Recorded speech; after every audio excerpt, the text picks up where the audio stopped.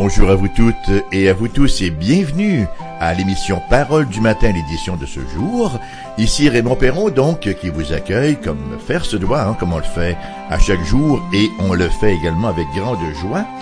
Ce matin, chers amis, nous allons traiter d'un sujet intéressant. Nous allons parler des rêves, en fait. Nous allons verser un tantinet dans l'onirologie, la science d'interprétation des rêves. Non, pas du tout. Nous allons cependant considérer un rêve. Nous allons considérer un beau rêve, un rêve intéressant. Et nous le retrouvons au chapitre 40. Nous lirons ce matin les versets 1 à 23. Du chapitre 40 de la Genèse. Après ces choses, il arriva que l'échanson et le panetier du roi d'Égypte offensèrent leur maître, le roi d'Égypte. Pharaon fut irrité contre ces deux officiers, le chef des échansons et le chef des panetiers, et il les fit mettre dans la maison du chef des gardes, dans la prison, dans le lieu où Joseph était enfermé. Bon, on essaie de tourner la page, voilà. Le chef des gardes les plaça sous la surveillance de Joseph, qui faisait le service auprès d'eux, et ils passèrent un certain temps en prison. Pendant une même nuit, l'échanson et le panetier du roi d'Égypte, qui étaient enfermés dans la prison, eurent tous les deux un songe, chacun le sien, pouvant recevoir une explication distincte. Joseph étant venu le matin vers eux, les regarda, et voici, ils étaient tristes. Alors, il questionna les officiers de Pharaon, qui étaient avec lui dans la prison de son maître, et leur dit, « Pourquoi avez-vous mauvais visage aujourd'hui ?» Ils lui répondirent, « Nous avons eu un songe, et il n'y a personne pour l'expliquer. » Joseph leur dit, « N'est-ce pas à Dieu qu'appartiennent les explications? Racontez-moi donc votre songe. » Le chef des échansons raconta son songe à Joseph et lui dit, « Dans mon songe, voici, il y avait un sept devant moi. Ce sept avait 3 sarments. Quand il eut poussé, sa fleur se développa, et ses grappes donnèrent des raisins mûrs. La coupe de Pharaon était dans ma main.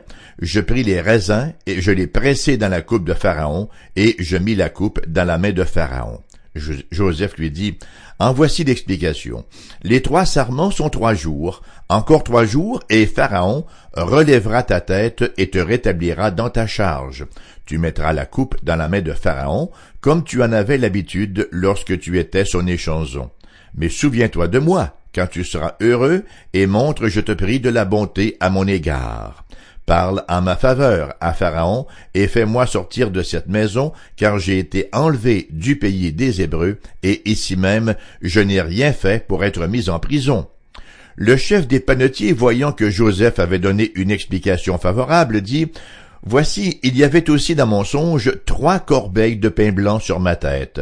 Dans la corbeille la plus élevée, il y avait pour Pharaon des mets de toute espèce cuits au four, et les oiseaux les mangeaient dans la corbeille au-dessus de ma tête. » Joseph répondit et dit, « En voici l'explication. Les 3 corbeilles sont 3 jours. Encore 3 jours, et Pharaon enlèvera ta tête de dessus toi, te fera pendre un bois, et les oiseaux mangeront ta chair. Le 3e jour, le jour de la naissance de Pharaon, il fit un festin à tous ses serviteurs, et il éleva la tête du chef des échansons et la tête du chef des panetiers au milieu de ses serviteurs. Il rétablit le chef des échansons dans sa charge d'échanson pour qu'il mette la coupe dans la main de Pharaon, mais il fit pendre le chef des panetiers selon l'explication que Joseph leur avait donnée. Le chef des échansons ne pensa plus à Joseph, il l'oublia. Alors voilà ce que nous avons devant nous aujourd'hui, et ça vaut certainement, permettez-moi, un petit instant pour une petite gorgée de café. Voilà.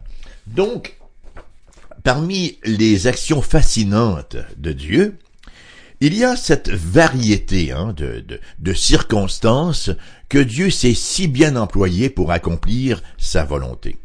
Et un bel exemple de cela, c'est bien sûr le prophète Jonas.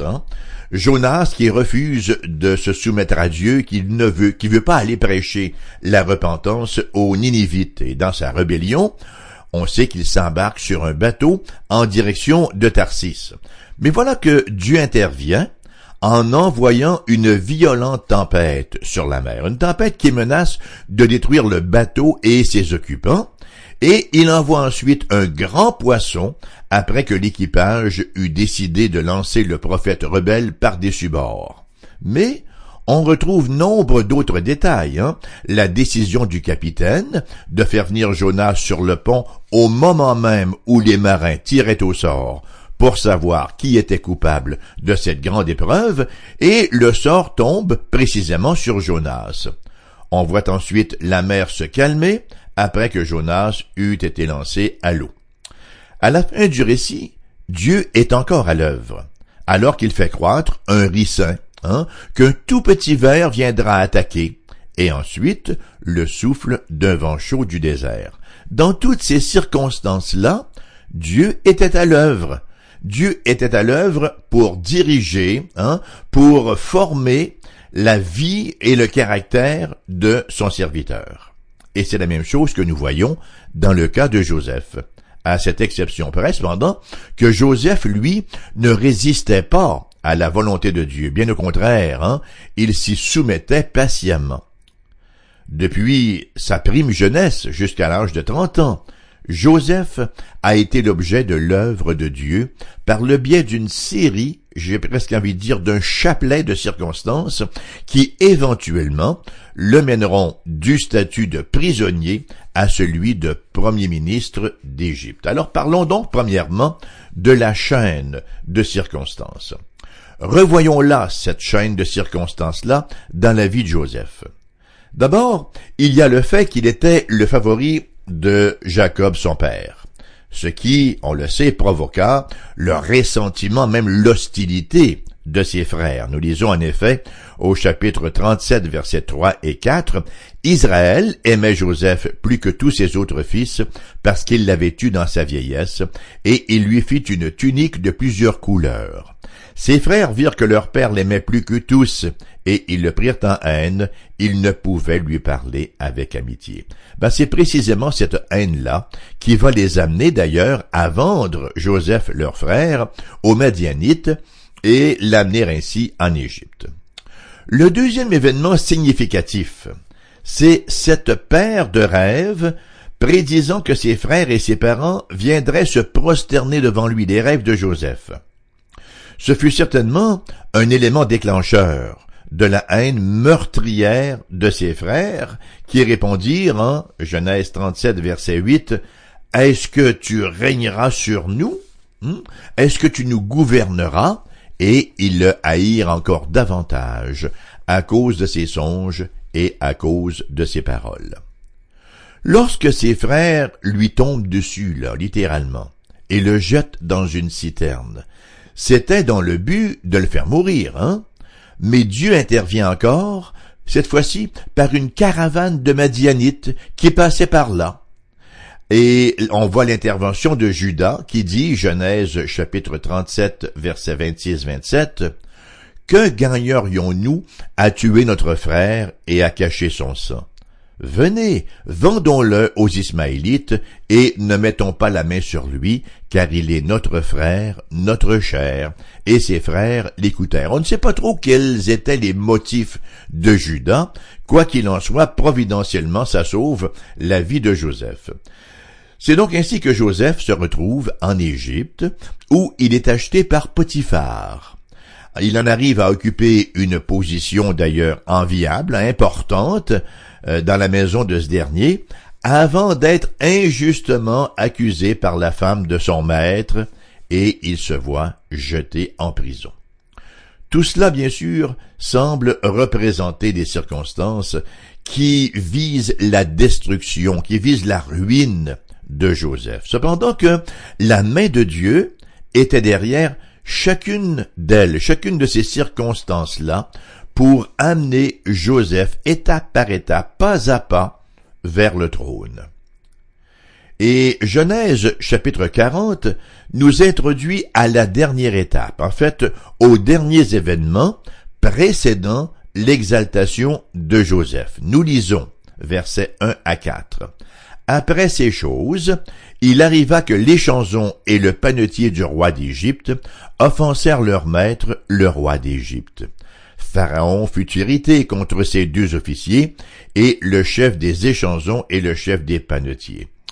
il les fit mettre dans la maison du chef des gardes, dans la prison, dans le lieu où Joseph était enfermé. Le chef des gardes les plaça sous la surveillance de Joseph, qui faisait le service auprès d'eux, et ils passèrent un certain temps en prison. À en juger par les circonstances, Joseph est au plus bas point de sa carrière, alors qu'il semble, à vue humaine, n'est-ce pas bien sûr, oublié par Dieu et par les hommes. Il va cependant sortir bien vivant de ce donjon-là. Dieu n'a jamais abandonné Joseph, et sa prochaine intervention sera de tourner le cœur du roi contre le chef des échangeons et le chef des panetiers, deux officiers importants d'ailleurs, qui vont se retrouver dans la même prison que Joseph. Et c'est par ce contact-là, éventuellement, que Joseph va passer de la prison au palais royal. Il va sans dire que dans tout cela, Joseph n'est pas conscient de tout ce qui se déroule en arrière-scène en sa faveur, et il faut bien dire qu'il en est ainsi pour nous. Croyons-nous, chers amis, si vous êtes des croyants là, croyons-nous que Dieu agence les circonstances de nos vies en vue de notre bien? Si nous avons la foi dans la parole de Dieu, nous devrions le croire. Et c'est la raison pour laquelle un chrétien ne devrait jamais craindre de perdre un emploi, de faire une crevaison, d'être atteint d'une maladie. Elle reste, comme le dit le psaume 112, « Il ne craint pas les mauvaises nouvelles, son cœur est confiant en l'Éternel. » Voyez-vous, Dieu est Dieu. Et sa parole nous dit, en Romains, chapitre 8, verset 28, un verset que nous connaissons et que nous répétons souvent sans y réfléchir, « Nous savons du reste que toute chose concourt au bien de ceux qui aiment Dieu, de ceux qui sont appelés selon son dessein. » Voilà donc pour la chaîne des circonstances. Maintenant, que penser des rêves? Des années auparavant, Joseph avait eu deux rêves, deux rêves qui prédisaient qu'un jour, sa famille viendrait se prosterner devant lui. Il nous est maintenant rapporté une deuxième paire de rêves, cette fois-ci par un échanson et un panetier du roi d'Égypte, chaque rêve révélant ce qui allait arriver à chacun d'eux éventuellement et individuellement. Nous sommes ici donc devant deux personnages importants, deux hauts officiers. L'échanson était celui qui devait goûter le vin avant de l'apporter au roi, non seulement pour en approuver la qualité, mais aussi pour s'assurer qu'il n'était pas empoisonné, voyez-vous, il goûtait le vin, et s'il mourait, c'était peut-être préférable que Pharaon n'en boive pas. D'ailleurs, l'échanson était un homme très près du Pharaon, très près du roi, il était souvent même son confident. Quant au panetier, il avait la responsabilité du menu quotidien du roi. Il devait s'assurer de la qualité, de la variété et aussi de la présentation de la table royale. Alors c'est important. Le chef des échansons raconte donc son rêve au verset 9 à 11. « Dans mon songe, voici, il y avait un cep devant moi. Ce cep avait 3 sarments. Quand il eut poussé, sa fleur se développa, et ses grappes donnèrent des raisins purs. La coupe de Pharaon était dans ma main.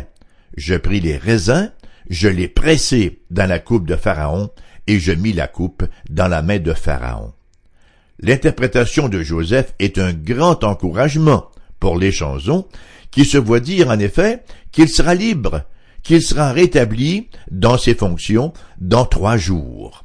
Et Joseph d'ajouter au verset 14 et 15, il avait un bon contact là, Joseph. Il lui dit, « Mais souviens-toi de moi, quand tu seras heureux, et montre, je te prie, de la bonté à mon égard. Parle en ma faveur à Pharaon, et fais-moi sortir de cette maison, car j'ai été enlevé du pays des Hébreux, et ici même, je n'ai rien fait pour être mis en prison. » Il va sans dire que cette interprétation encourage grandement le chef des panetiers à raconter son propre songe. Lui était à côté, et il écoute l'explication de Joseph. Alors, il décide également de lui raconter le sien, versets 16 à 19. « Voici, il y avait aussi dans mon songe 3 corbeilles de pain blanc sur ma tête. Dans la corbeille la plus élevée, il y avait pour Pharaon des mets de toute espèce cuits au four. Et les oiseaux les mangeaient dans la corbeille au-dessus de ma tête. Joseph répondit et dit, « En voici l'explication. Les 3 corbeilles sont 3 jours.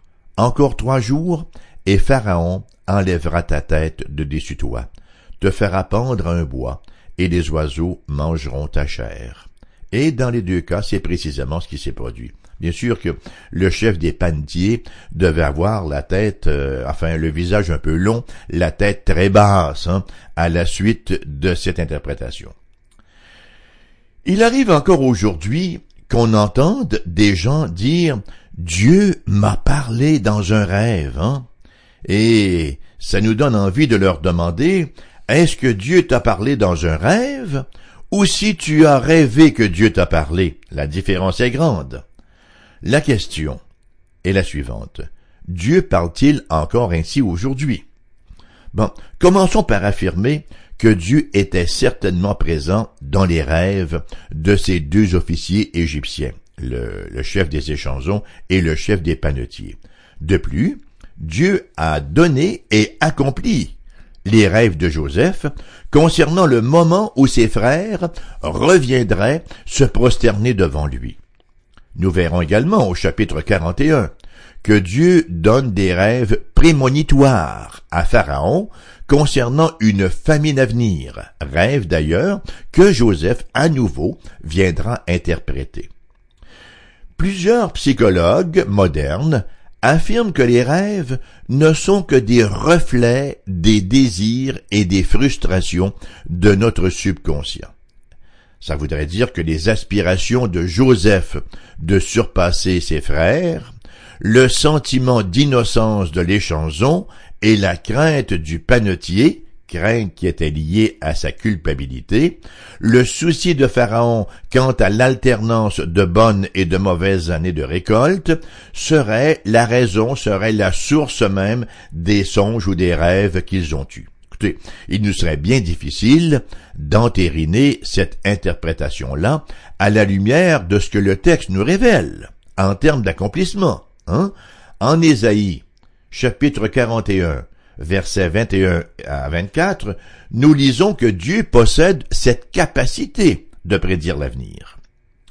Ce chapitre 40 ici ne met aucunement l'emphase sur un phénomène psychologique des rêves, mais au contraire, l'accent est sur l'interprétation qu'en donne Joseph.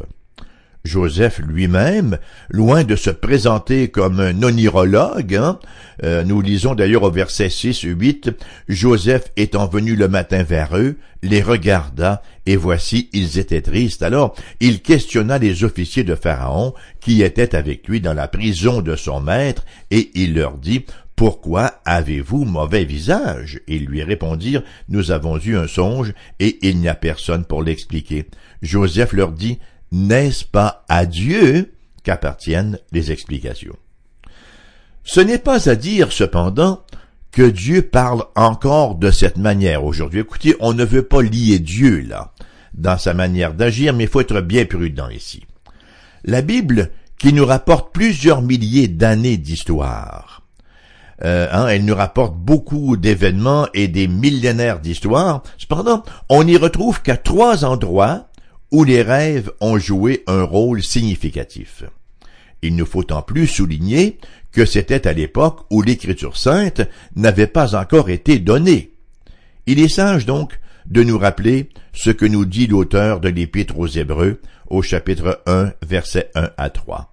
Après avoir autrefois, à plusieurs reprises et de plusieurs manières, parlé à nos pères par les prophètes, Dieu, dans ces derniers jours, nous a parlé par le Fils. Il l'a établi héritier de toutes choses. Par lui, il a aussi créé l'univers. Le Fils est le reflet de sa gloire et l'empreinte de sa personne, et il soutient toutes choses par sa parole puissante. Il a fait la purification des péchés et s'est assis à la droite de la majesté divine dans les lieux célestes. Voilà. Dieu, autrefois, parlait à plusieurs reprises et de plusieurs manières. maintenant dans ces derniers temps. Et on sait que les derniers temps, c'est depuis la venue du Christ, n'est-ce pas, jusqu'à son retour. La parole nous dit que Dieu nous a parlé par le Fils. Et il a cessé ensuite, il nous avait tout dit, ce que nous avions à savoir. La révélation était complète, c'est la raison pour laquelle Jude, verset 3, va nous dire que ce que nous avons à croire, n'est-ce pas, la foi, le contenu de la foi, ça a été transmis aux saints une fois pour toutes. C'est dire qu'aujourd'hui, pour une révélation fiable et certaine, nous devons nous tourner vers l'Écriture sainte seule. D'ailleurs, l'un des grands principes de la Réforme, c'était quoi? Sola scriptura, l'Écriture seule. Et mon troisième point, le salut vient de Dieu. Au début de l'émission de ce matin, j'ai fait référence à Jonas, et j'aimerais, si vous me le permettez, y revenir pour un dernier point. À la fin du 2e chapitre du livre de Jonas, au terme de la prière du prophète, là, prière qui laisse monter vers Dieu depuis le ventre du grand poisson, Jonas, je dis bien, exprime une réalité qui représente le thème même de toute la parole de Dieu, à savoir que le salut vient de Dieu. Jonas, chapitre 2, verset 10. Pour moi, je t'offrirai des sacrifices avec un cri d'action de grâce. J'accomplirai les vœux que j'ai faits. Le salut vient de l'Éternel. Et nous voyons cette vérité s'accomplir encore ici, dans la vie de Joseph. On se rappellera qu'après avoir interprété le songe de l'échanson, Joseph lui fait cette demande, au verset 14 et 15. « Mais souviens-toi de moi quand tu seras heureux, et montre, je te prie, de la bonté à mon égard.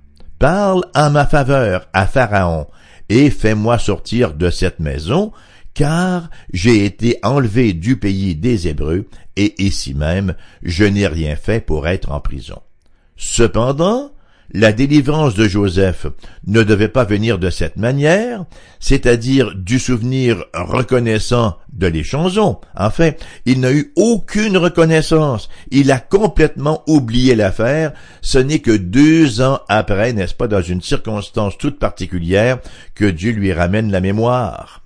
Nous pouvons donc nous retrouver, nous aussi, dans une situation un peu semblable à celle de Joseph. À savoir que nous tentons de nous sortir d'une difficulté par tous les moyens à notre disposition pour réaliser finalement que ça ne fonctionne pas. Bon, ça ne veut pas dire qu'on doit demeurer passif. On demeure bien sûr actif, et on recherche les moyens de se sortir du pétrin. Il est bon de nous rappeler cependant, en pareille circonstance, que, comme dans le cas de Joseph, la délivrance peut venir directement de l'Éternel. Encore une fois, non pas que nous soyons appelés à demeurer passifs, mais plutôt à être actifs et en nous en remettant ultimement à Dieu. Et cela, chers amis, s'applique d'autant à notre salut, c'est-à-dire à la question de la vie éternelle même. On peut, vous savez, faire appel à toutes sortes de cérémonies, à toutes sortes de pratiques religieuses pour sauver nos âmes, à toutes sortes d'exercices spirituels. Mais en bout de ligne, ce sera toujours immanquablement un échec.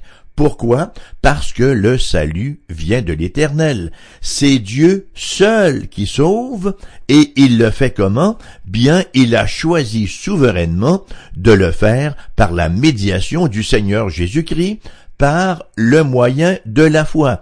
Permettez-moi de vous relire cette portion d'écriture qu'on lit très fréquemment lorsque le salut est en question, n'est-ce pas? Éphésiens, chapitre 2, les versets 8 à 10, et je vous invite à écouter très attentivement, n'est-ce pas? Car c'est par la grâce que vous êtes sauvés. Par quoi sommes-nous sauvés? Car c'est par la grâce que vous êtes sauvés, par le moyen de la foi. Bon, alors, on est sauvé par la grâce, par le moyen de la foi qui s'approprie cette grâce. Continuons le verset. Et cela ne vient pas de vous. Ah bon, c'est le don de Dieu. Donc, ce n'est pas nos trucs, ce n'est pas nos stratagèmes, n'est-ce pas? Nos stratégies, je dis bien. Non, cela ne vient pas de vous, c'est le don de Dieu. Alors, on récapitule. C'est par la grâce que vous êtes sauvés, par le moyen de la foi, et cela ne vient pas de vous, c'est le don de Dieu. Ce n'est point par les œuvres, afin que personne ne se glorifie. Car nous sommes son ouvrage, l'ouvrage de Dieu, l'œuvre de Dieu, ayant été créé en Jésus-Christ pour de bonnes œuvres. Ah, voilà la place des bonnes œuvres maintenant. Nous ne sommes pas sauvés par les bonnes œuvres, mais sauvés pour mener une vie, n'est-ce pas, en harmonie avec la parole de Dieu, une vie donc qui va, où va pulluler les bonnes œuvres. Ces bonnes œuvres que Dieu a préparées d'avance afin que nous les pratiquions. D'où, chers amis, l'invitation à venir au Christ par la foi et à recevoir cette grande grâce, ce grand salut qui nous a été acquis si chèrement. Et cela met fin, cela met un terme à l'émission de ce matin. Elle vous revient à 14h cet après-midi en rediffusion. Vous plairait-il de nous écrire? Ben allez-y. AERBQ, casier postal 40088 Québec QC G1H2S5. Numéro de téléphone pour les gens de la région de Québec, le 418-688-0506. Ailleurs en province, numéro sans frais, 1-877-659-0251. Et vous trouverez notre adresse courriel sur notre site internet foifm.com. Je vous souhaite la meilleure des journées en vous exprimant ma reconnaissance d'avoir été là à nouveau ce matin et également mon espérance de vous retrouver à la prochaine. Que le Seigneur vous comble et vous garde. À bientôt.